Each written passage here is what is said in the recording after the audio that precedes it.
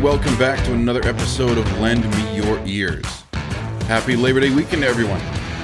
Hopefully you're taking this time off. You're going to have a long weekend. Hopefully you're taking Monday off. Like I've said for the last few weeks, we're always gearing up for Labor Day. That's what our entire year is aimed at.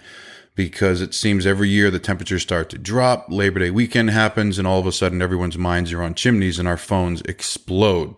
I know a lot of you are the same way, so we're into it. Here we go. It's about to get crazy for a few months. We know that every year, and we plan for it. We hire in the spring, we train for the summer, so that when the fall comes and when it does get crazy and we have work up to our eyeballs, that we're not spending a lot of time training or trying to fix things or trying to, that's not the time for that. You practice. Now it's game time. This is game time. This is not the time to be tweaking things a lot. So this is the perfect time to talk about accountability.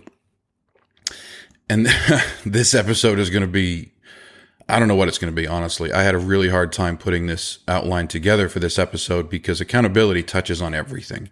Stuff that I've already talked about, things that I haven't talked about yet. My entire company, it seems, is based around the concept of accountability. And it has to be. It should be. That's the way it should be. But it's, putting this outline together, we'll see where it goes, honestly. So let's get into it. First and foremost, this concept, this topic for today is really for everyone. This can apply to owners, to employees, to managers, to anyone, because it's personal accountability is what we're talking about. And everybody should have that, especially the owners, right? That's the part I think that we forget about as owners is we need to be held accountable as well. And too often we're not. And we're going to talk about how that went wrong with my company for sure. And maybe it's going wrong with yours too. But, I've talked a lot about delegation and commission and training, but it means nothing if you don't have a way to hold everyone accountable. You got to have those checks and balances. So the first thing I'm going to talk about is something I heard years and years ago. I don't remember where I heard it or who said it, but it stuck with me, and it stuck with me for a long time. And it's the concept of pluses, minuses, and equals. And the idea is that in everyone's life, whether it's personal or whether it's business, you need to have those three types of people in your life. I've also heard it other ways, like the 33% principle, 33% of the time spent with this person or that person. But the plus, minus, and equal essentially means that you're supposed to have in your life an equal amount of pluses, minuses, and equals. A plus is someone doing better than you, someone ahead of you, someone making more money, bigger company, the type of family. It's the person that you can mold yourself after, somebody that you want to be in the road that you're on. The idea behind pluses is you're supposed to learn from your pluses. There's always a different or a better way to do things. Sometimes you're going through something that you've never encountered before, but somebody who has. Or, when it comes to work, you might be dealing with a project that you honestly have no idea what you're doing, but someone who does. You have to have those pluses in your life. The hard part about having pluses in your life is that humility, because you're going to have to humble yourself to say, I don't know what I'm doing here. I don't really understand this, or I've never encountered this. Can you help me? That's hard for a lot of us. It's a humbling place to be when you have to go to them, but it's such a powerful place to be. When you have people that you can reach out to that are ahead of you or that are bigger than you or better in whatever way it is, when you can reach out and ask for help and you found someone that is willing to turn around and help in return, that is a beautiful relationship. I think it's the most powerful. So that's the pluses. Minuses are the subordinates, the people under you or following you or in some way that are, that you can pour into. That's the whole point of the minuses. That gets kind of negative. People are like, subordinates and peons. It's not about that. It's people that are not quite at your level yet. Employees, number one. Talking about business, those are going to be your employees. They are working their way towards becoming like you, hopefully. But the idea behind the minuses is not a negative connotation. Your job is to teach them, is to show them the way, it's to help them. To them, you're their pluses. right? It's a give and take. You have to have that. If you're going to look to somebody ahead of you for help, you had better be turning around and giving that help to people behind you. That's the whole point. So you have to have pluses, you have to have minuses, and you have to have equals. The equals are your peers. Those are people like you, near you, same mind, whatever your path is. Of course, we're talking about business. This could be anything. This could be family or fitness or sports. But you have to have an equal. You have to have somebody that can hold you accountable. That's the biggest thing. In our industry, there's a bunch of different ways to find equals. Facebook, it's not the best way, but it is a way. Another way is local guilds. Get involved with a local guild and meet other people in your area that, they're dealing with the same things you are. They encounter the same problems, and you can bounce ideas off of them. Mixed groups is another one. I'm actually not a member of a mixed group, but I've been hearing a lot about them for years, and I'm actually in the process of probably starting one. Whatever. Maybe we'll see if that happens. But the biggest one is just make friends in the industry. And I've always talked a lot about the fact that I don't really have any competitors. That's not a term that I've really used. It's one of the things that endeared me to this industry is the fact that so many people are willing to help each other, even though we might be, competing in the same market. But I don't see that. I went to a seminar, or I think it was a convention years ago. It was in Kentucky. So it was the convention. And the teacher was talking about market share. And he zoomed in on a neighborhood up on the screen. He zoomed in on Google Maps on a neighborhood in Kentucky, in Louisville. And I think there was 300 or 400 homes in this neighborhood. And he said, if you were to work on or repair every single home in this neighborhood, it would take you a full year of just repairs, maybe liners or rebuilds or whatever. But let's say a day per house, you'd be out there for a year in just this one neighborhood. And we're all like, yep, that'd be great. Yeah, I'd love to have that. And then he zooms out of Google Maps and he shows the entirety of Louisville. And he goes, that's just a small portion of this city. There is so much other work out there. And then he started going into market share, and he asked the whole room, he said, what percentage do you think would be a good percentage to have for you to own your market? And people started throwing numbers out, 10, 15, 5. And he said, if you have 7% of 1% of your market, you're doing really good. And everybody's like, what? And I did the same thing. I'm like, what 7% of 1% means you own your market? There's no way. And he starts throwing other numbers out to back that up. So I went back and I started looking at my customer base in my area. And to this day, of course, our numbers are bigger now, but today we are the largest, biggest chimney company in the state of New Hampshire. We have, I think, 5,000-6,000 customers, somewhere around that range. In the entirety of our service area, there's over 450,000 homes that have a chimney. I'm doing really good in my state, and I'm servicing 5,000 out of 450,000. So what that told me was there's room for competitors. There's enough room for everybody to have a piece of the pie. I've talked to people that it blows my mind that they're scared to death of competition. They don't want anybody near them or around them. And I don't understand that. Some people are I would say blessed, like Jasper Drengler in Wisconsin. I think he said within 100 miles, there's one other person that does the job he does. I'm like, that's insane to me. I've talked to other people, said the same thing. Kentucky, Oklahoma, there's a lot of you out there that there is really no one else in your area. In my area, in the Manchester, Southern New Hampshire area, there are at least, at last count, 23, I would say reputable companies, but there's companies out there, 23 of them all doing the exact same job that I do in the same 20-mile radius. Some of them are really, really good. I'm in the same market as Steve Scally and Jesse Doucette and Matt Mayer. There's really good competition up here, but we don't look at each other that way. We look at each other as co-competitors, right? Like there's competitors of mine that have a key to my shop. And if they need a liner or a snout or a bucket of PCR or something, they come right over. Hey, here it is. Take it. Have it, it's yours. And I used to work for a guy that one of our competitors called up and he goes, hey man, my liner came in, but the cap didn't.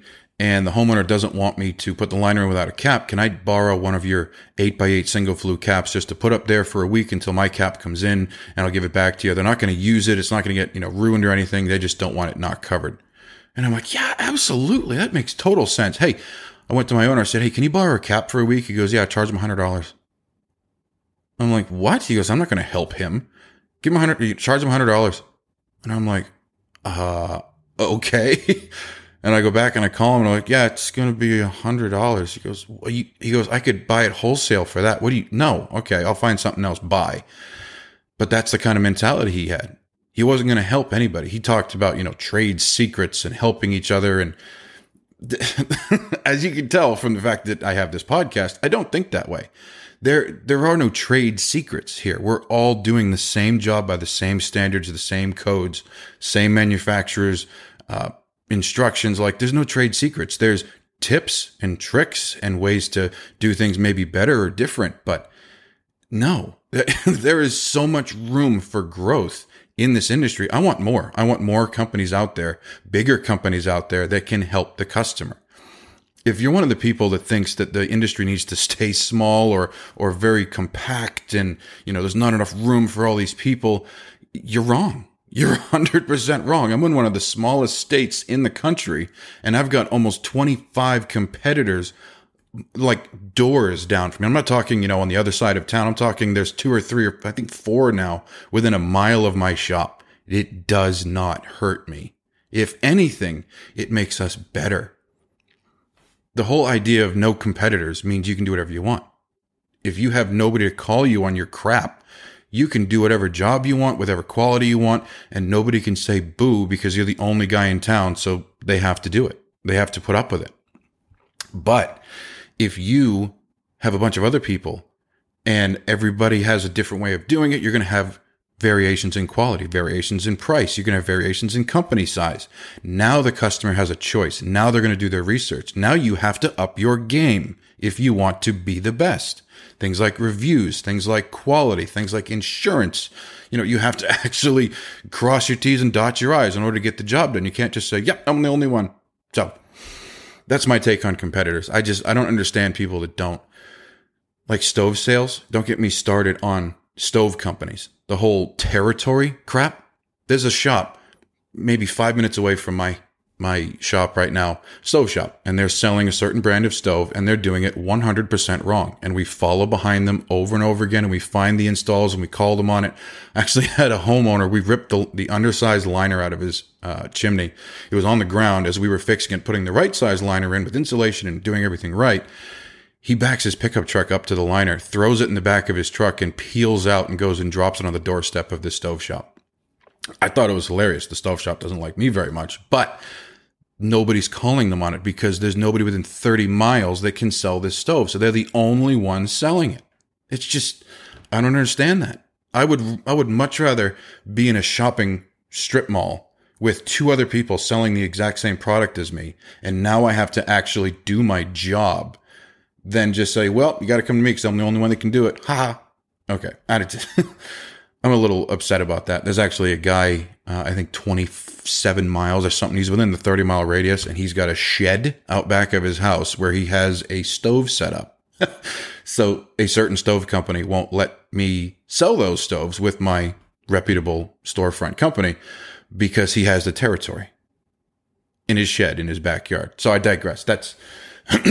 I actually tried to get another stove company, and one of my not so friendly competitors found out that I was going to sell the same stove, and they called and they ripped their rep a new one. And they said, how dare you, can't. I have the territory. Don't let him. He'll take all my business. Oh, I don't understand that. So that's a massive rabbit hole of a ramble, but that's my thoughts on competition. There's no such thing.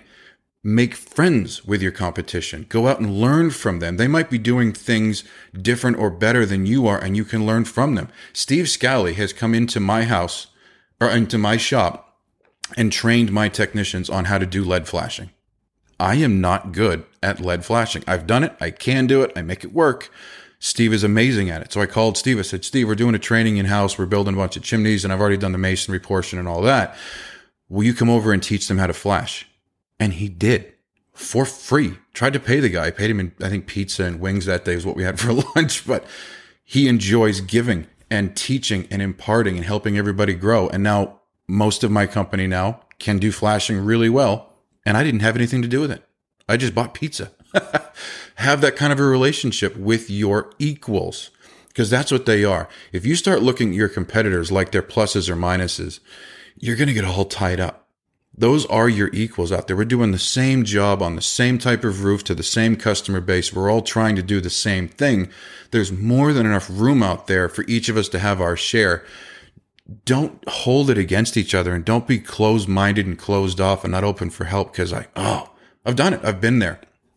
Anyway, so pluses, minuses, and equals, getting way back to where we were. Your equals are going to hold you accountable. Bringing up Steve again, just because he is my closest competitor here. So his name's going to come up a lot talking about this stuff. He's the one that I told you back in, I think it was episode 1 or 2, that he pulled out a liner I put in that almost burned somebody's house down. And he didn't know me at the time either, but I called him. I said, hey, what did I do wrong? How did I screw that up? I thought I did a good job. And he led me down the right path. Hey, come over here. Let me show you. Go there. Go to this class.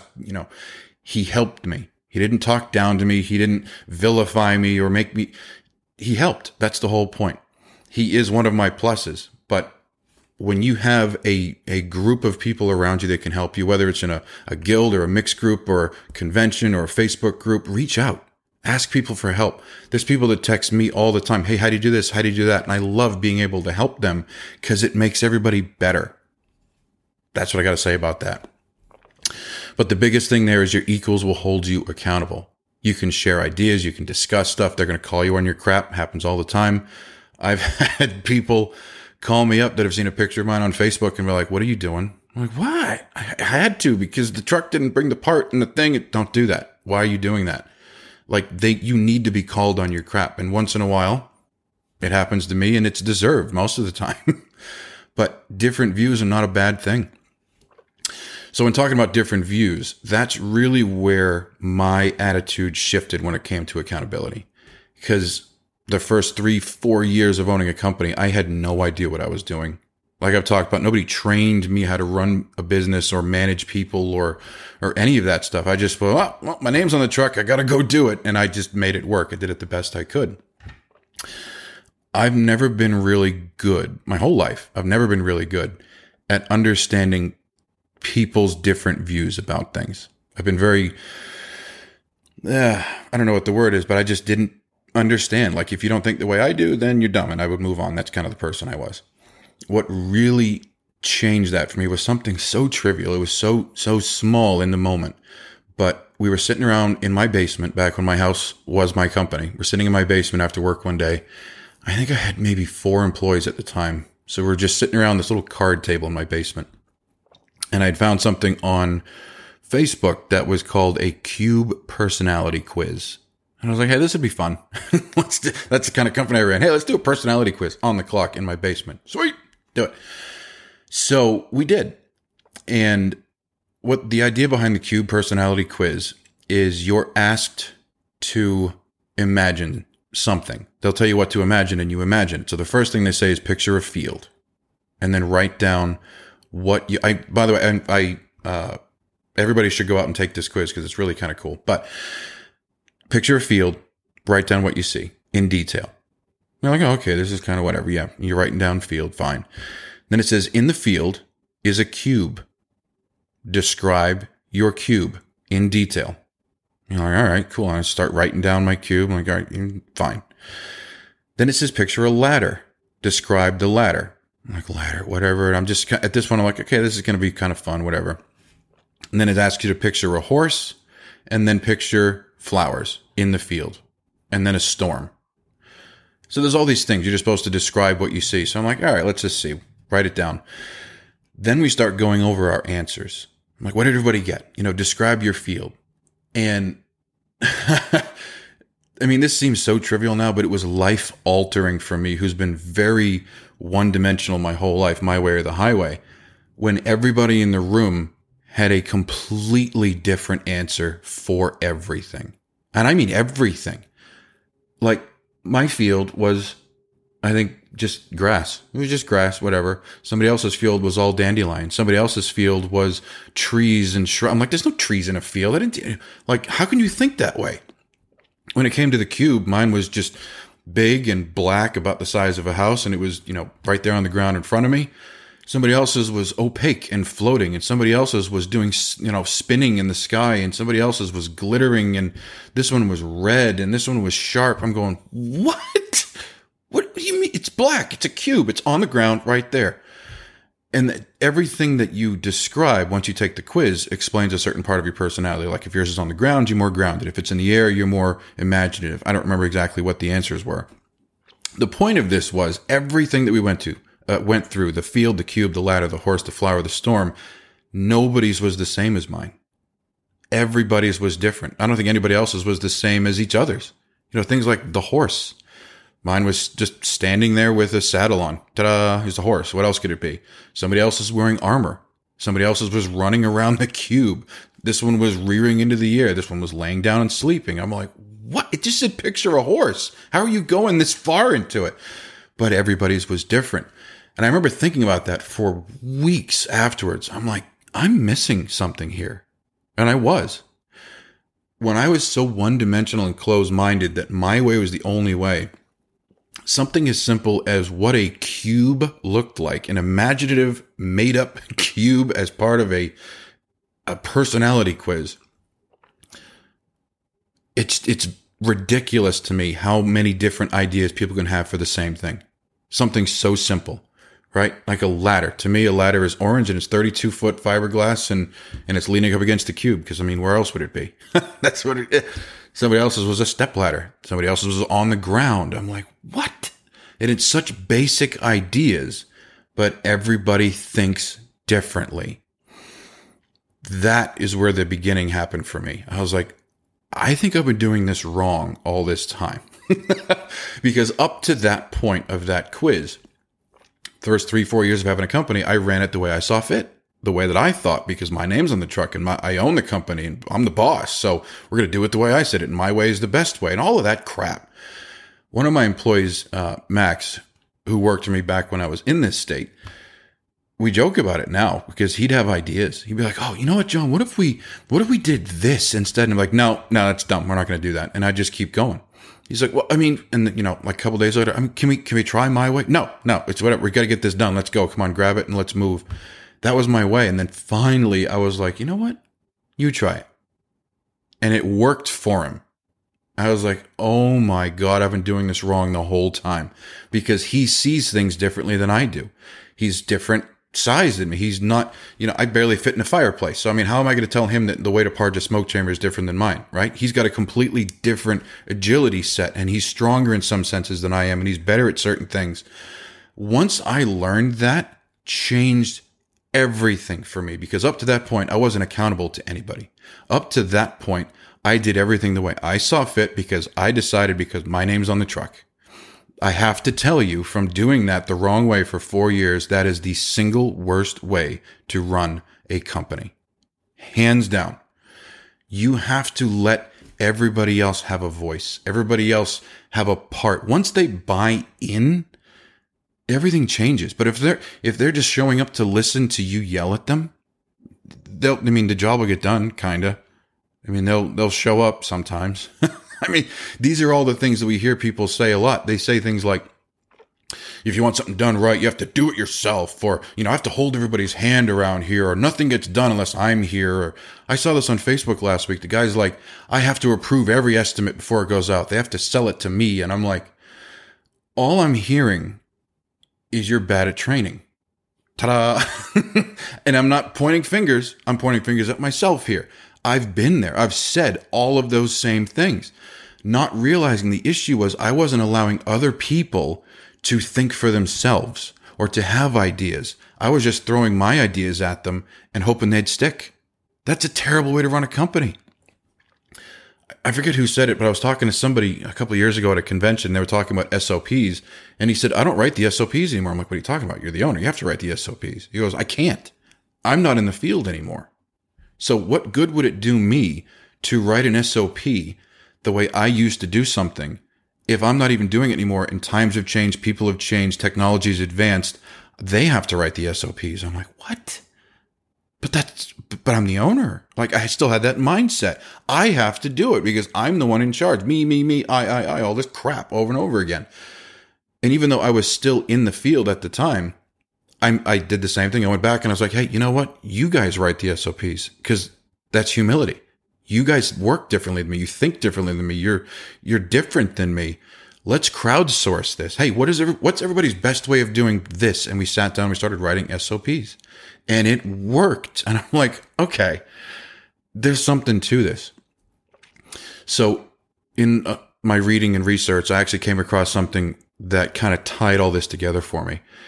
And it's the mentality of the alpha, right? And it's, as I said that, some of you kind of just got this weird like look across your face like, oh God, alpha, the alpha.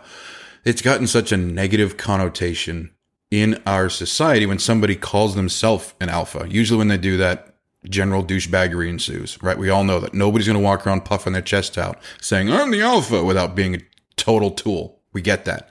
Usually when somebody calls someone else an alpha, it's also in a negative connotation. Oh, he's such an alpha. Oh, well, just got that, whatever. So we all get that negative feeling. Problem is, almost every single person out there does not understand what a real alpha is. So the guy that actually coined the term alpha when he's talking about wolves tried to get it removed because he was mistaken. You can Google this and it's out there. It's a real thing. The guy that coined the term alpha wolf wrote a book about it, went back out years later and realized he was completely wrong. And he had taken what he saw in one pack of wolves and tried to make it into this giant generalization. He goes, no, I'm wrong. And nobody listened. And now it's stuck in our society. But what we think of as an alpha is complete crap. So the guy, there's a TED Talk out there where he talks about this too. Alphas, what in our society we think needs to be the biggest and the baddest and the toughest and the loudest and just beat your chest and tell people what to do and I'm the alpha. So many things wrong with that. First thing is actual alphas in monkey society, in I can't think of the word, primate, there it is, primate society, is nowhere near what we think it is in the human society. In primates, and the guy on YouTube and the books and everything explain it much better, so here I'm going to try. But primates actually give alpha status. They don't take it. And that's something that a lot of people don't understand. Alphas, they're not really elected or promoted, but they're allowed, if that makes sense. Like, yeah, you can be the alpha. You're the best suited for this. Or it's given by like the last alpha. He'll kind of promote and bring him up. Like, okay, come on. But if somebody acts in the way that we consider an alpha to be, it's actually a bad trait in primates. And they either gang together and kill their alpha, or they'll leave, or they will help another alpha take over the bully. So what we think of as, this alpha mentality, completely backwards. Alphas, in all the studying they've done in primates, are actually the most generous, the most kind, the most compassionate. They're actually the peacemakers. They actually break up more fights than they cause. The only times we ever see an alpha get violent is when they're defending somebody. But most of the time, they'll actually choose just to walk away. They won't fight unless they absolutely have to. If it's a territory thing, they'll just be like, yeah, you can have it. We're moving on. Bye. And they'll just leave. So the whole alpha mentality thing is all backwards in our society. But in this sense, what I'm talking about is there's no such thing as a human alpha. There is absolutely not. What I mean by that is if you're a primate, if you're a silverback gorilla and you have a tribe of, 6 or 7 other gorillas and you're out there trying to make it, yeah, they all have to lean on you for everything, for their food, for their well-being, for where they're going to live. Yeah, that's one thing. That's primates. Humans are not like that. There's no such thing as a human that at all times, in all places, is the be-all and end-all and the best. So the idea that somebody can be a quote-unquote alpha is completely wrong. Case in point, I'm talking to a lot of business owners right now. We, in our little tribe, in our companies, are the alpha. Ta-da! Names on the shirts, names on the bill, on the building, whatever. We are the be-all and end-all in our company. But we just talked about the fact that sometimes you have to call somebody else for help. How can you be the alpha if you have to lower yourself to go call someone else and go, hey, can you help me? Or can I get this part? Or can you show me how? Or can you come train my people? Because I don't know what I'm doing. You have to lower yourself under somebody else. Or like boards, right? I'm on the board for the CSIA.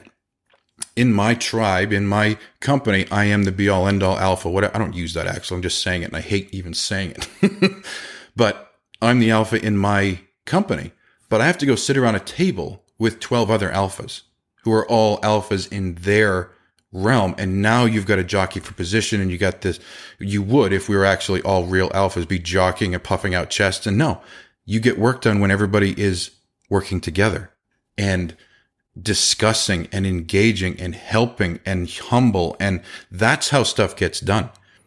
Right? I was reading in the book, and he was talking about, a professional football athlete going and playing chess.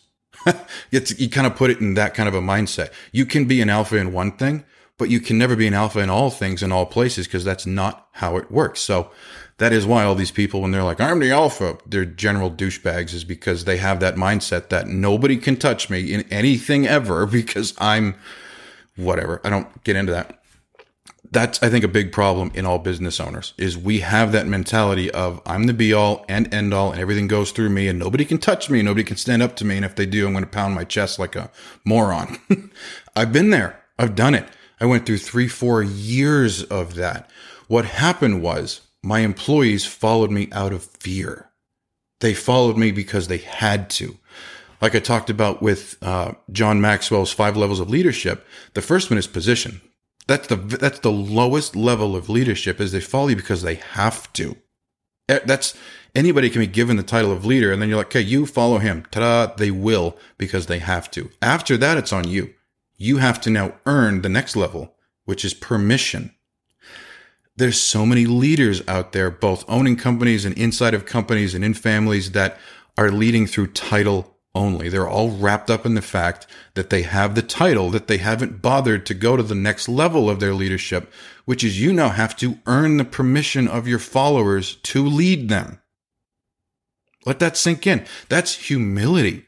They have to want to follow you, or they won't. One of my favorite quotes, and it's so true, is that people don't leave bad jobs, they leave bad leaders. You say that again. People don't quit bad jobs. They quit bad leaders. I've said it over and over again about our industry. It's a crappy job. It's worse than a bad job. It really is. Think about it. And like I said, I tell this to people in their interview. I'm going to have you on a 4-story, 12-pitch slate roof in the dead of summer, sometimes the middle of winter, holding a piece of metal over your head while using an angle grinder. Like, just think about the depths of crazy it takes to do this job. Or I'm going to have you in an ash pit shoveling out soot, or with your face in a boiler, or all of the dumb things that we do. This is a terrible job, but people do it. The ones that don't do it will come into a job that makes you get dirty in a crawl space, or get up on a roof, or be on some sketchy ladder somewhere. And they're like, no way, not for me, not doing it. That happens. Fine. Most of the time, though, they will stay if you lead them well. Leading them can be as simple as just getting them the right equipment to do the job. How many times do we see pictures of guys like doing work from, I'm not going to get into that right now. We've all seen it. We've all seen the pictures of people that are out there doing work unsafe. They're not being led. That's not how you lead people doing this job. So leading from a position of fear where nobody can hold you accountable and nobody can tell you how to change at all, you're not going to get many followers. And the ones that you do get won't last very long. And we see this over and over again. I saw it in my company for years. I couldn't understand why I couldn't grow. I was trying to grow. I tried to hire experienced people. I tried to bring on new people, but me lost in my own head of, I have to be the be all and end all. I can't ask for help. They have an idea, and I'm so stressed trying to run the business and run the job and worry about profit and worry about the bank account and worry about all of these things. And now somebody's got an idea, and I'm like, no, just shut up and sit there and just help me. That was me. I've also been that way my whole life. It's nothing new. I used to get told by my mother all the time that I'm a terrible trainer. She would say that to me. And it's, she'd have a question about her cell phone, right? Hey, how do I get something to work on here? And I would go to grab the phone from her. And she'd go, no, tell me how to do it. I want to do it. I don't want you to do it for me. And I was like, oh, I mean, click on the little thing, and then you scroll down. Okay, just give me the phone. That was my idea of trying to help her. She goes, you're terrible at training, for years. And then I started a company. But I carried that with me. Then when I became the owner of this company, now I've got to teach other people how to do this job. It got even worse. And there's so many horror stories out there my employees still tell. But some of them were, I tried to show a technician how to repoint once, and I would show him how to grind it out, and he was taking so long. I'm like, oh my God, I'd have this done by now. I want to go home. I'm like, okay, just go a little faster. Okay, try. Okay, just give me the grinder, and I would finish it for him. And then I'd jump at a mixed mortar. Of course, he didn't mix it right the first time. I'd have to jump in, give me the hose. All right, let's add some more water. Let's mix it. All right. Okay, take this up on the roof. We get up on the roof, and I'd show him a couple of times how to do it. I'd give him the trowel. He'd start to repoint, and I'm like, no, okay, no, like this. No, okay. And just give me the trowel. And that's the kind of leader and trainer that I was in my own company. Can you guess how well my employees responded to me? I'm surprised I still have a company. That was rampant through everything. It wasn't just repointing. Even after that story about the cube personality test and me like, oh God, people see different. I need to change. It doesn't happen overnight. Then I was like, I need to actually explain what I do, because you're running a 2-man team, and I'm out there in a job, and I'm like, okay, we're going to do this and this and this and this. I give a really good plan. And then it's all right. Go out in the van and grab X and X tools, right? In the time that the technician was gone and getting the tools, I would already start working and have like 2 or 3 things already done by the time they came back. They would never see that done because they were busy doing what I told them to do. Then when I would send them out on their own to do said job, it would take them 3 times as long. And of course, I'm on the phone. I'm like, what are you doing? What is taking you so long? I would have had this job done by noon. Why are you out there at 4:00? What's holding it up? And he's like, I can't figure out how to put this together. And I'm like, what? You see me do that 100 times. And they said, no, we haven't. I've never seen you do this. I'm like, how could you have never seen me? I had to realize they weren't around for me doing it, because I would do it without them seeing it and just think that they learned it through osmosis. I was never showing them how to do the job. I was doing the job near them, not the same as training. I learned that the hard way. Same thing with, I was teaching somebody how to sweep a fireplace. And I'm like, okay, I'm going to really dumb it down here. I'm going to bring it down to base level. I'm going to be the best trainer ever. I'm going to put it in, step by step. Here we go. He gets in the fireplace with me. We're both laying down on the hearth, and I'm like, okay, you do this, and you do this. Okay, you do this. And then I was like, all right. And then I sit up and I reach my hand up inside. I'm like, and then take the damper out. And I put it on the floor and go to grab the brushes. And he goes, wait, how did you do that? I'm like, what do you mean? You just watched me do it. You take the damper out. So anyway, next he goes, no. I didn't see what you did. You just reached your hand up and the damper came out. How did you do it? I'm like, oh my God, you're right. So we get back in the fireplace. I put the damper back in, and then I showed him in almost super slow motion what I did. And then I was like, you try. It took him 15 minutes to do what I literally did in 5 seconds. That's training. It's terrible. It's pain. It's long. It's especially when you're in somebody's house and you're on a time crunch and you want to go home and it's dirty and it's late and it's Friday afternoon or whatever. You have to do it though. Don't just assume they're going to learn through osmosis. They have to have that availability to call you on your crap. When you don't train them, when you don't show them the right way, or if they have a better way, you have to be the kind of leader that allows them to speak up, because they will, and you'll get better for it if you allow it. I didn't allow it for years, and my company just floundered, and I kept hiring bad people, and I kept saying the same dumb things you keep hearing about. Nobody wants to work, and these kids, and if you want something done right, you got to do it yourself. I said all of those things. I was wrong. It had nothing to do with who I was hiring. It had everything to do with how I was treating them. I was not held accountable to anybody. I was the alpha. I was the asshole. And it showed in the results of my company. Finally, I understood. I needed to put people in charge of things that I wasn't good at. I already talked about the fact that I put Max in charge of hiring because I wasn't good at it. I just wasn't. The second Max took over hiring, we had employees. Ta-da! It was that simple. When it comes to logistics and it comes to inventory and stock, I give it to Rick. I'm like, I can't wrap my head around this. Can you take this? Boom. All of a sudden, everything's put away and neat and orderly. Now, when people come into my shop, they're like, oh, your shop is really nice. I'm the first one to give credit. It's not me. It is not me. If I had anything to do with this inventory, it would be a pile on the floor like dirty laundry. That's what it looked like. This is all Rick, because I'm not good at it. You have to know your shortcomings and be held accountable for that. The biggest thing is my core employees, my closest employees that have now become my managers, Max, Rick, and Jill, have been around the longest. I have told all of them, if you ever hear me act in a certain way towards my employees, or say certain things, or do certain things, we have a list. I've seen other people do it and say it, and I'm not going to say them out loud because you might recognize the people. But I know what I don't want to be, and they've seen it. And I said, if I ever say that to an employee, you have full permission to punch me in the face. And I 100% mean it. And they call me on it a lot. I'll get really close, or I'll joke about something, and Rick will look at me as like, I'm going to punch you right in the face. Oh my God, I've been waiting for this forever. And I'm like, okay, all right. But you have to have that. I'm not always right. Just because my name is on the checks doesn't mean that every word that comes out of my mouth is gold. It's usually not. But you have to have that. Max and Rick and Jill, my managers, now hold me accountable even more. I tell them, I'm not making any business decisions without your approval. I'm not in the vans anymore. I'm not out there on the front lines. I'm not out there with the technicians. You all are. You tell me what's best for the company. Because if I just go around making decisions like I did before, man, I used to make them daily. The technicians would show up for work and I'm like, you know what? I saw this on Facebook last night in the forum, so we're going to start doing this. And they're like, okay. And they would because they had to. And it would work for maybe a day or two. And they're like, this is stupid. I'm like, yeah, it's dumb. Okay, I saw this in a YouTube video. Sorry, let's all start doing this every day. That was every single day for a long time. My employees never knew what company they were coming to work for because John would have a wild hair. I don't have that anymore. Now I still have the wild hairs. Trust me. I still do exactly the same thing. But I walk into the office and I go, hey, so what do you think about doing this?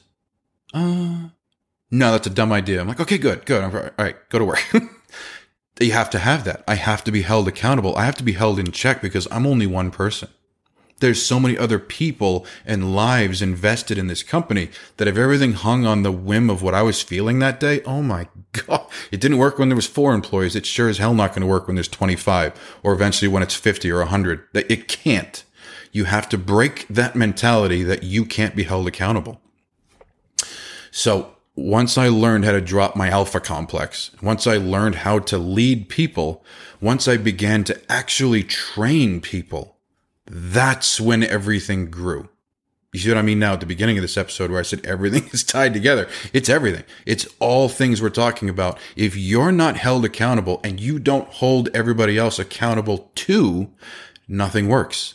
It seems like chaos. It seems like everything's falling apart and you do have to have your hand in every pie and all of a sudden you can't leave the room or else decisions can't be made because you haven't given the freedom, you haven't given the accountability to somebody else to do that. Remember, I mentioned this before, but Simon Sinek said this. You're not in charge. You're responsible for those in your charge. That is a massive culture shift for owners and managers. So many people get tied up in that title. I'm the manager. I'm the owner. I'm the supervisor. I'm the lead. I've had technicians come through like that. And I'm like, no. You're not, lead technician isn't a title. That's your job, is to lead my technicians. You see the difference? You're not the lead. Your job is to lead. Same thing with leaders. You're not the leader. Your job is to be a leader. That's the point. That's everything. You're not in charge. You're responsible for those in your charge. The whole, like right now, I used to say that my customers always come first. And I was like, okay, no, my employees always come first. The reality is I barely talk to customers anymore. Like once in a while I get an angry one, or once in a while I get one that's like, hey, can I talk to the owner? I want to tell him how great of a job. Okay. Then I talk to him, but I don't deal with them day to day like I used to anymore. So my priority can't be the customer. My priority is my employees. However, I don't see all of them either. There's too many of them now for me to go out and to be invested in everybody's lives like I used to. So now I have my 3 managers. Rick is in charge of pretty much the logistical side of, the company itself. And then he has all the lead technicians. Max is in charge of all of the training and all of the assistant technicians. Jill is in charge of the office and all of the HR. All of them, I have an organizational chart made up that shows everybody falls under those 3. The only 3 that fall under me are Max, Rick, and Jill. Those are the only 3 employees that I can be invested in. I can't manage 25 people all at once. I'll lose my mind. So I manage Rick. And I tell Rick what I'd like the leads to do and how the inspection should look and how the estimates should go and how the process should be and how the van should look. And then Rick delegates. And I check in with Rick. Hey, how's the vans going? How are the techs doing? How's the estimates going? With the training, I go to Max. I'm like, here's what I want the training to look like. And here's what I'd like the process to be. And here's what I'd like to do. And then he does it and I check in with him. Same thing with the office and with HR and with policy. I go to Jill and then she delegates from there. So I mentioned this in a Facebook post last week. I only have 3 employees. That's it. The second I try to muddy the waters and get involved, I actually mess things up now. If I go to an assistant technician and try to, I put my foot in my mouth no matter what I do, because Max is like, no, we're going to go over that next week. Or we already touched on that. Or we're going to, I'm like, oh, sorry, my bad. Or if I go to the office and I'm like, hey, I'd like you guys to start doing this. Jill's like, no, we're going to do this instead. I'm like, my bad. But you have to have that kind of attitude. They hold me accountable because I put my foot in my mouth and I end up stepping on toes if I get out of line. That's the way it should be.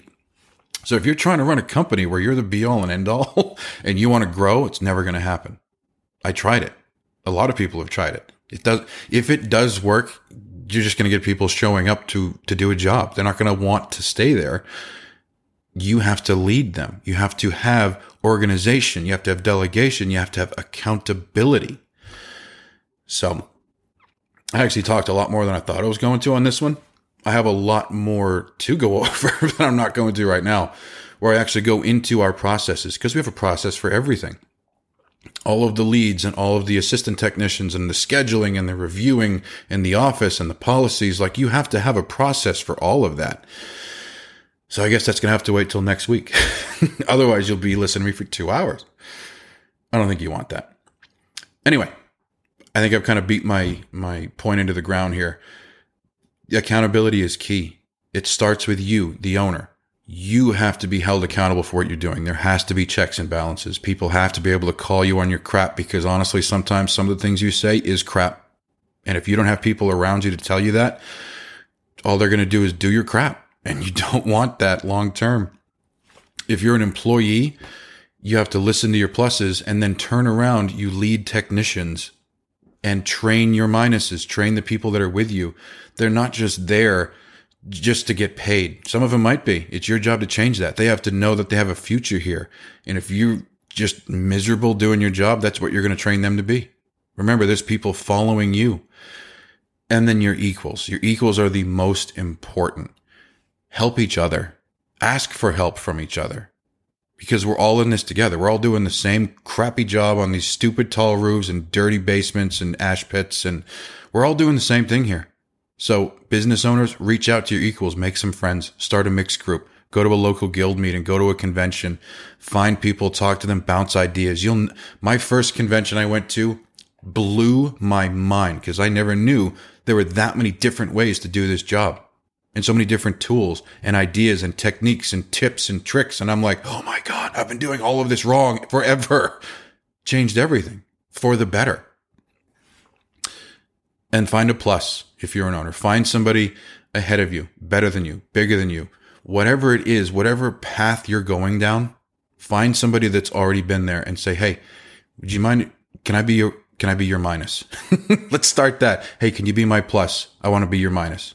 Most people would say, can I be your mentor or mentee? But that's super weird. I once said that to Mark Stoner and it came out just, who does that? Hi, Mark, will you be my mentor?